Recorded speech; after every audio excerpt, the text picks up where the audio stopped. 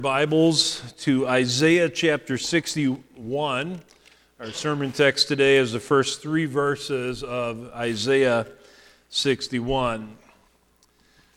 I would think that none of us here this morning like when good things are broken. How many of you have ever purchased a new car? All right, there's a few hands out there. Do you remember the first scratch or the first dent on that car? My hunch is that you probably do. I remember my very first brand new 10-speed bike that I had saved up for as a kid. And in the first couple of weeks, I hit a pickup truck head on in the parking lot. And I was fine, but I bent the front forks on that bike beyond repair. And I was devastated after saving up so long for this 10-speed bike. Just calling it a 10-speed bike reveals my age too, doesn't it? Kids out there, I'm wondering if you have ever built the perfect Lego set, maybe a castle or a spaceship, and as you were sitting back to admire it, your brother or sister tripped and fell into your Lego set and smashed it to smithereens. If that happened for you, I bet you were a little bit upset about it. My wife isn't able to be here today, but when you see her next, ask her about the brand new leather boots that I destroyed on our very first date. It's actually still a bit of a sore subject. We know the disappointment of broken material things. But far worse, we all know the pain of even greater brokenness in the things that matter most in life.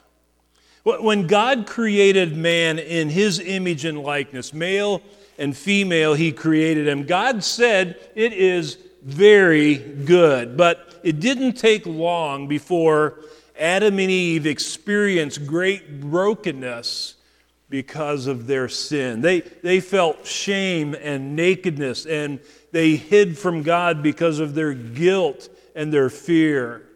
It wasn't much longer after that God brought a worldwide flood against mankind because, as we're told in Genesis 6, verse 5, the Lord saw that the wickedness of man was great in the earth, and that every intention of the thoughts of his heart was only evil continually. Mankind was very broken. In fact, the more God revealed about his righteousness and holiness through the law, the more mankind became aware of their utter sinfulness before God.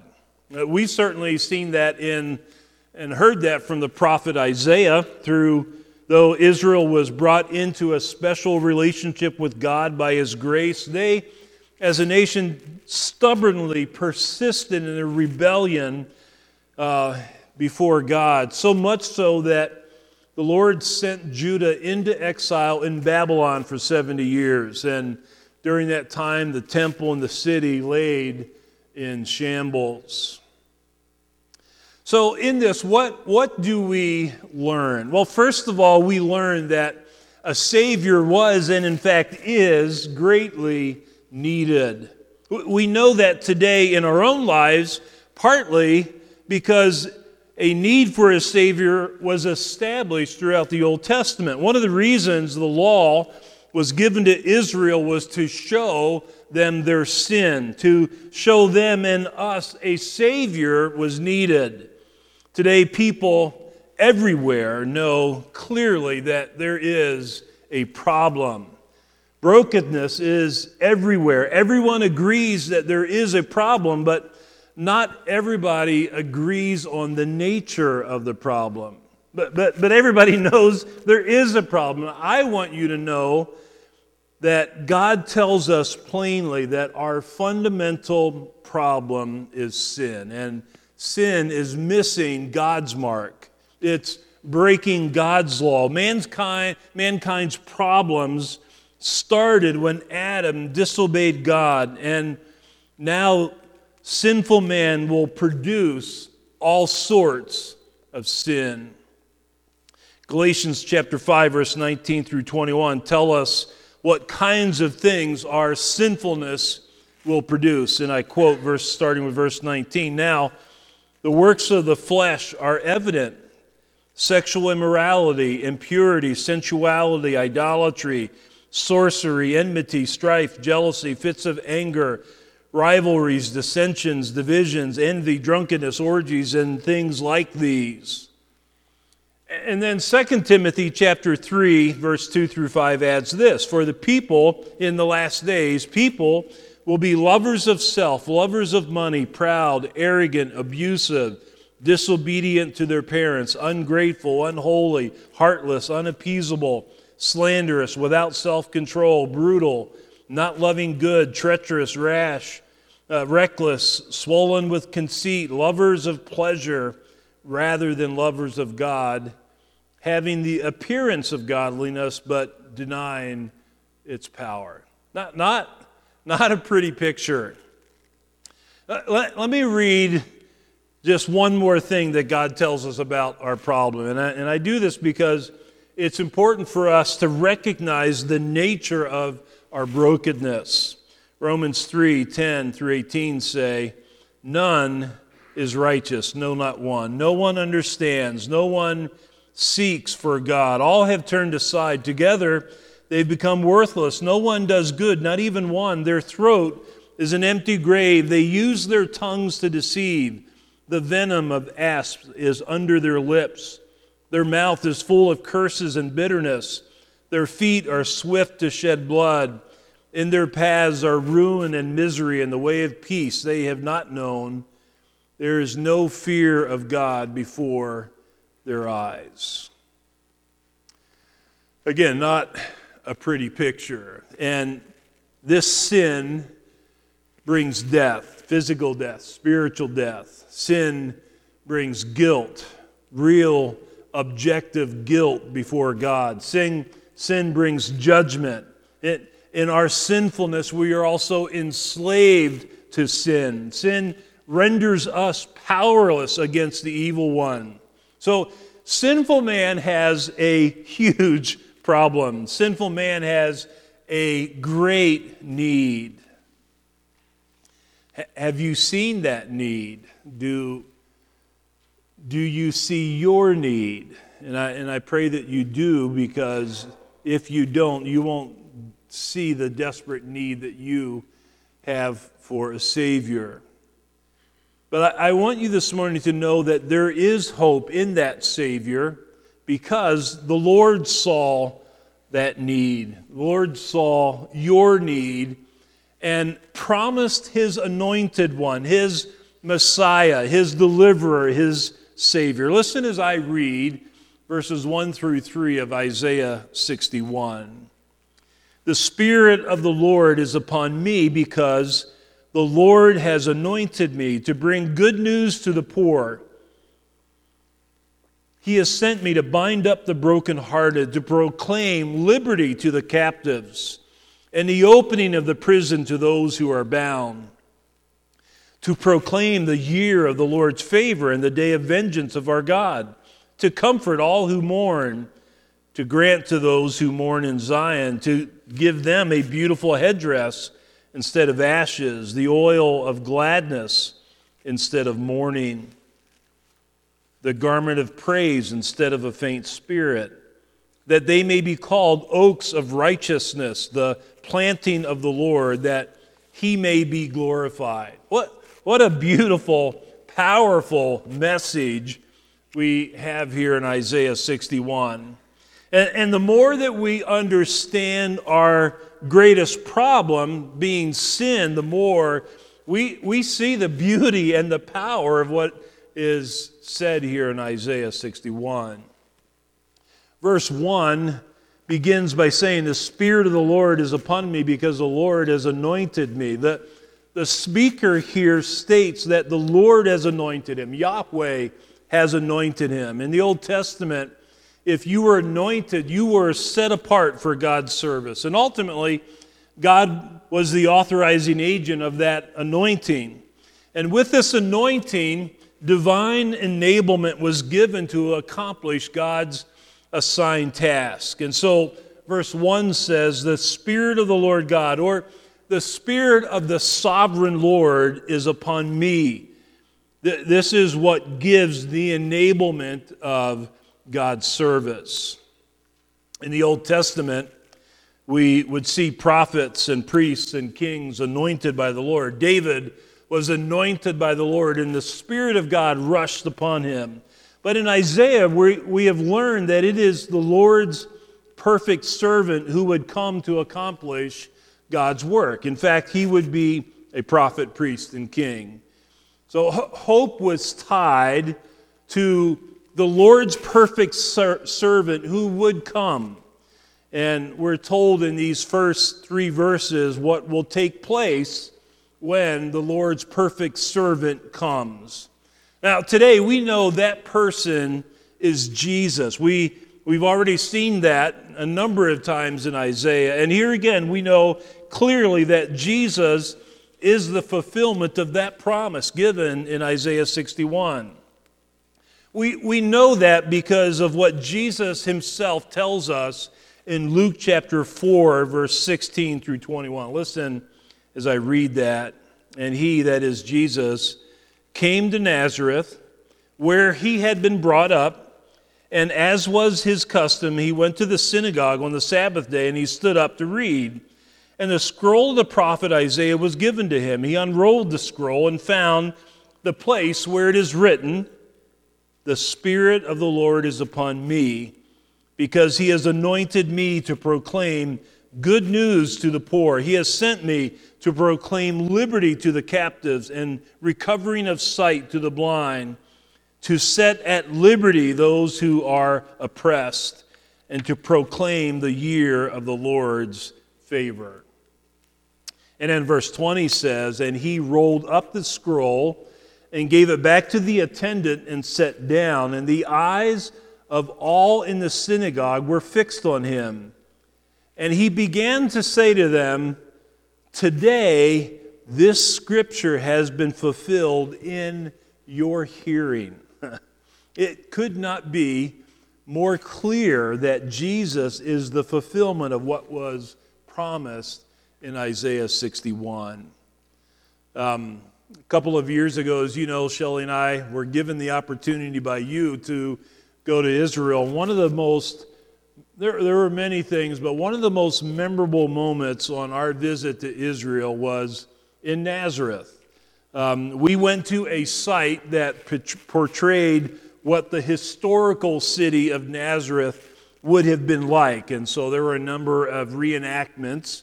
We had a guide that would talk to us about daily life in Nazareth. But then they took us to this synagogue. It's a replica synagogue. And they talked a little bit about how the synagogue was used in that day. And the guide of this particular site, it became really obvious that this particular historical site, historical reenactment, was really run by a group of evangelicals. There are many sites in Israel that are run by people who are not evangelicals, and that's another whole story. But the heartbeat of this particular ministry became evident when our guide there in the synagogue, this replica synagogue in Nazareth, talked about how Jesus would have come to the synagogue in Nazareth and opened up the scroll, found Isaiah 61, and our guide read this very saying that Jesus just gave, and he read Isaiah 61. And then at the end of that time, what I remember was the guy just quietly said, May God give you eyes to see and believe. And it was just something that stuck out of my mind. And what stuck out of my mind the most wasn't just being in a synagogue that was a replica. What stuck out of my mind, what moved my heart, was rehearsing the truth that Jesus came announcing good news. Good news was really needed. In fact, Jesus himself is that good news. He came to bring good news to the poor. That's what verse 1 tells us. The English phrase, bring good news, is actually one Hebrew word, and it means to tell or announce, to herald, proclaim, or preach good news. So Jesus came speaking, preaching, revealing good news. And he came proclaiming that good news to the poor. And that certainly means it could include economically poor people, but that's not the main point. John Oswalt rightly says, poor speaks of all who are distressed and in trouble for any reason, including sin. In the Beatitudes found in Matthew 5, the very first Beatitude taught by Jesus says this, blessed are the poor in spirit, for theirs is the kingdom of heaven. So Jesus came preaching good news to those who knew that they were spiritually bankrupt. So if you're spiritually bankrupt, you know that you don't have anything to offer God to gain his favor. You simply cry out to God for mercy. It's not the proud Pharisee who thanked God that he was not like other sinners. It was the humble tax collector who beat his breast and would not even look up to heaven, but cried out, have mercy on me, O God, a sinner. What follows in this Isaiah 61 text, in the latter half of verse 1 through verse 3, helps us to better understand the nature of this good news that was preached to the poor. So keep in mind that throughout the second half of Isaiah, we've been given several passages describing the Lord's perfect servant. What would he be like? What's his character like? What would he come to do? And we've learned some beautiful truths about his ministry in our lives. And it's clear that our fundamental problem is sin. We desperately need forgiveness. We need his power to change. But I want you to notice how beautifully the Lord describes the work of the perfect servant. He just doesn't say you're forgiven. He describes what he would come to do in very poetic, beautiful ways. Isaiah 42:3, a bruised reed he will not break, a faintly burning wick he will not quench. He will faithfully bring forth justice. Isaiah 49:2 says of the Lord's perfect servant, He made my mouth like a sharp sword. In the shadow of his hand he hid me. He made me a polished arrow. In his quiver he hid me away. Isaiah 50 verse 4 of the Lord's perfect servant, it says, the Lord God has given me the tongue of those who are taught, that I may know how to sustain with a word him who is weary. Morning by morning he awakens my ear to hear all that, to hear all those who are taught. And then again, Isaiah 53, I just read a portion. We read 4 through 6 again. Surely he has bore our griefs and carried our sorrows, yet we esteemed him stricken, smitten by God, and afflicted. But he was pierced for our transgressions. He was crushed for our iniquities. Upon him was the chastisement that brought us peace. With his wounds we are healed. All we, like sheep, have gone astray. We've turned every one to his own way, and the Lord has laid on him the iniquity of us all. And now continuing to paint a beautiful picture of how Jesus ministers in our life, we read in the latter half of verse 1, He has sent me to bind up the brokenhearted. The brokenhearted is someone who has been wounded by their own sin or the sin of another. But notice that Jesus was sent to bind up or to bandage that wound. We live in a day and age where it's often thought that if you've been sinned against, you've been victimized, you're scarred for life. You're kind of like wet concrete that will have this indelible mark that will never leave you. And I would argue that minimizes the work that the Lord's perfect servant does. He comes to bind up. He binds up with a bandage the wound that we have because of our sin or the sin of another. Jesus is the one capable of spiritual triage. He knows your pain. He knows your sin. He also knows how you've been sinned against. He understands the nature of your wounds, and He cares. He is able to minister healing ointment to the wound of the brokenhearted. We also learn that Jesus came to proclaim liberty to the captives. Sin enslaves us. Sin grabs a hold of us and doesn't want to let go. You're bound and chained to the power of the evil one, but Jesus came to announce the freedom that He alone can give to set you free from the snare of the evil one. Verse 1 ends by saying, and the opening of the prison to those who are bound. So, living in sin is like living in prison. It's not a pretty place. And there's no way out. No matter how hard you try, you won't escape the bondage to sin. The good news, however, is that Jesus is your way out from your imprisonment to sin. He will open the prison doors. In studying this, I thought of Peter, how he was in prison, and an angel of the Lord kind of hit him, woke him up, opened up the prison doors. He opened up the city gate and allowed Peter to walk out. And it's almost like it was too good to be true, because like Peter, he thought, well, this must be a dream. This can't be true. But Jesus does release us from sin's prison. Verse 2 adds, Jesus came to proclaim the year of the Lord's favor and the day of vengeance of our God. So this year of the Lord's favor is a reference to, I believe, a reference to the year of Jubilee. And according to Leviticus 25, every 50 years the Jews were to restore all of the family's land to the original owner. So settlement was to be fair, debts were to be forgiven, full restitution was to be had, liberty was to be proclaimed throughout the land, no work was to be done, and all of the people would know that it is the Lord who provides.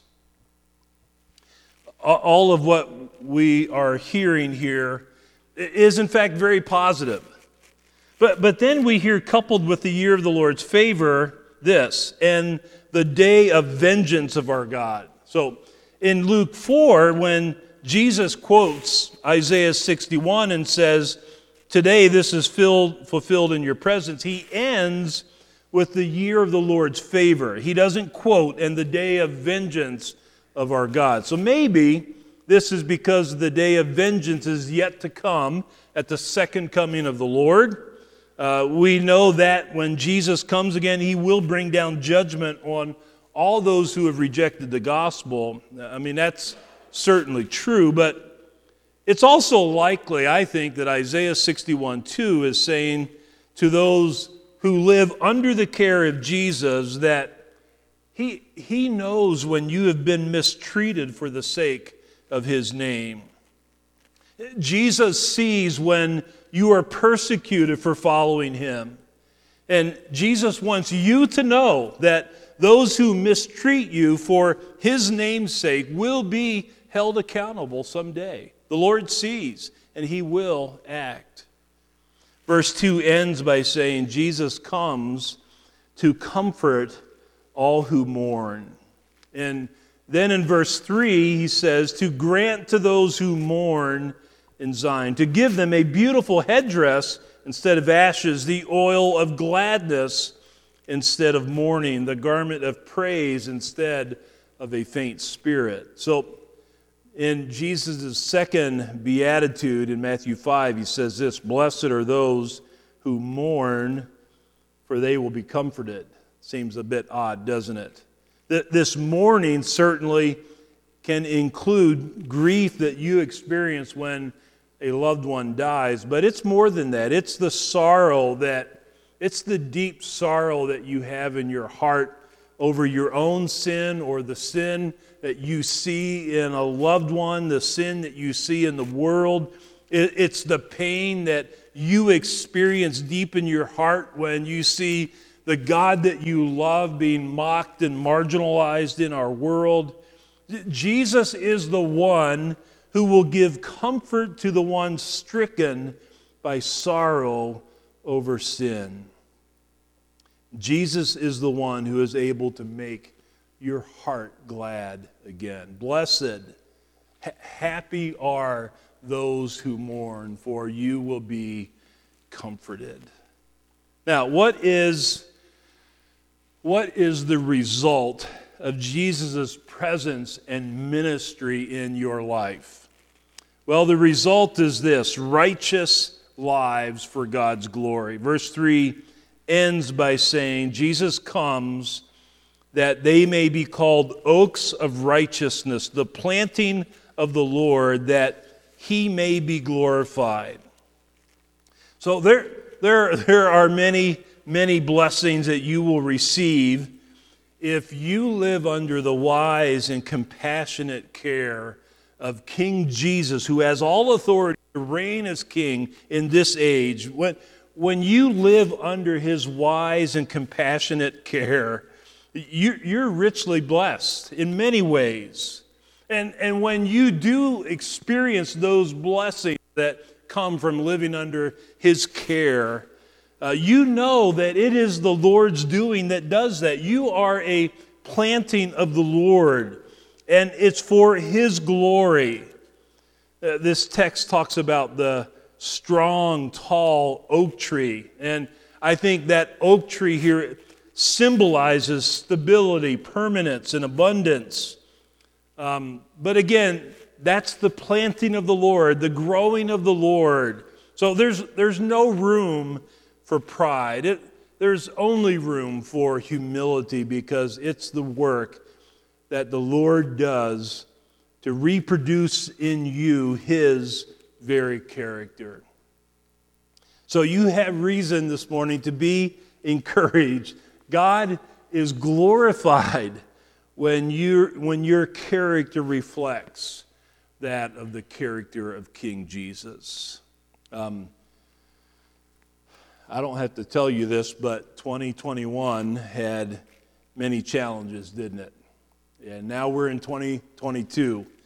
And in many ways, as I think back over the last couple of years, I'm convinced that God has used the past couple of years revealing all of the brokenness in the world, some of the pressure that we have been in through COVID and the government's leading of a response to this pandemic, what's our response to the things that have been pressed upon us, all of that stuff in this world, the fear of death, the fear of sickness, our attitudes toward governing authorities, issues in our own heart and relationships. In a masterful way, God has used all of that to reveal brokenness in the world and brokenness in our lives. Hardship, hard times exposes sin. And God does that, but he doesn't do it to beat us up. He does it to lead us to the Savior. And so my prayer is that as you look back over the past year and as you look forward to 2022, that you won't see only the challenges, you won't see only the brokenness, you won't see only your sin or the sin in the world, but you'll see the Savior. And I pray that you will see the hand of God at work in your life through Jesus by His Spirit. Isaiah 61 is meant to give you courage and comfort for this life and for the life to come. In fact, all of Isaiah is written to urge you to trust the God who saves. And my prayer is that that will be true for you today. Let's pray together. Father, we just want to say thank you for these little snapshots that you've given to us of the ministry of your Son.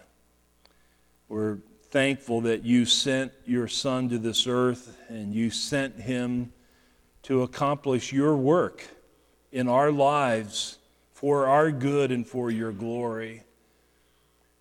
But Father, help us as your people who have been redeemed with the precious blood of Jesus. Help us not to miss the wisdom, the skill, the compassion, the tender care, the power, your faithfulness, your perseverance. Help us not to miss all of the ways in which you care for us in masterful ways.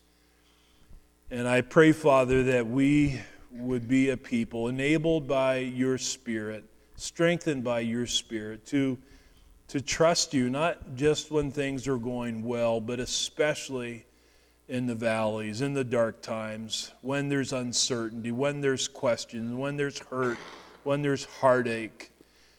I pray, Father, that we would be given by you courage and faith, enable us to see your hand at work and help us to trust you. And Father, I pray for my own life. I pray for each one here, young and old alike, that your Spirit would continue that work of transforming our lives so the very character of our being, that what's in our hearts that is exposed in hardships, would reflect the character of Christ. For Father, we know that that's the work that your Spirit does, and that's the work that brings you glory. And our desire, our passion in life is to see your name honored and to see you exalted, to see you lifted high. And so, Father, help us to do that, we pray. In Jesus' name, amen.